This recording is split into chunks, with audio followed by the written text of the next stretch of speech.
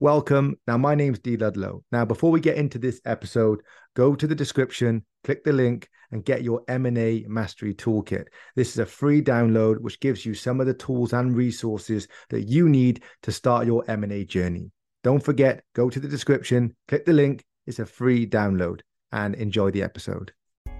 The number one distraction out there that stops you from achieving sustainable growth is a short-term mindset, or what I like to call Hedake Smith syndrome. So real quick for context, Hedake Smith was a college basketball player that played for Arizona State, and he got caught out in the point shaving scandal in 1994. So this guy was so good, he could dictate the outcome to a basketball game. He knew when to slow down the offense, who to give the ball to, when to score. He was an unbelievable talent. This guy was destined to be a first-round draft pick straight to the NBA. The problem was he took a short-term gamble for short-term money and then sacrificed long-term success and wealth in the process. Now, this is a great lesson and example for those who take something now instead of delaying the gratification and reaping bigger rewards down the line.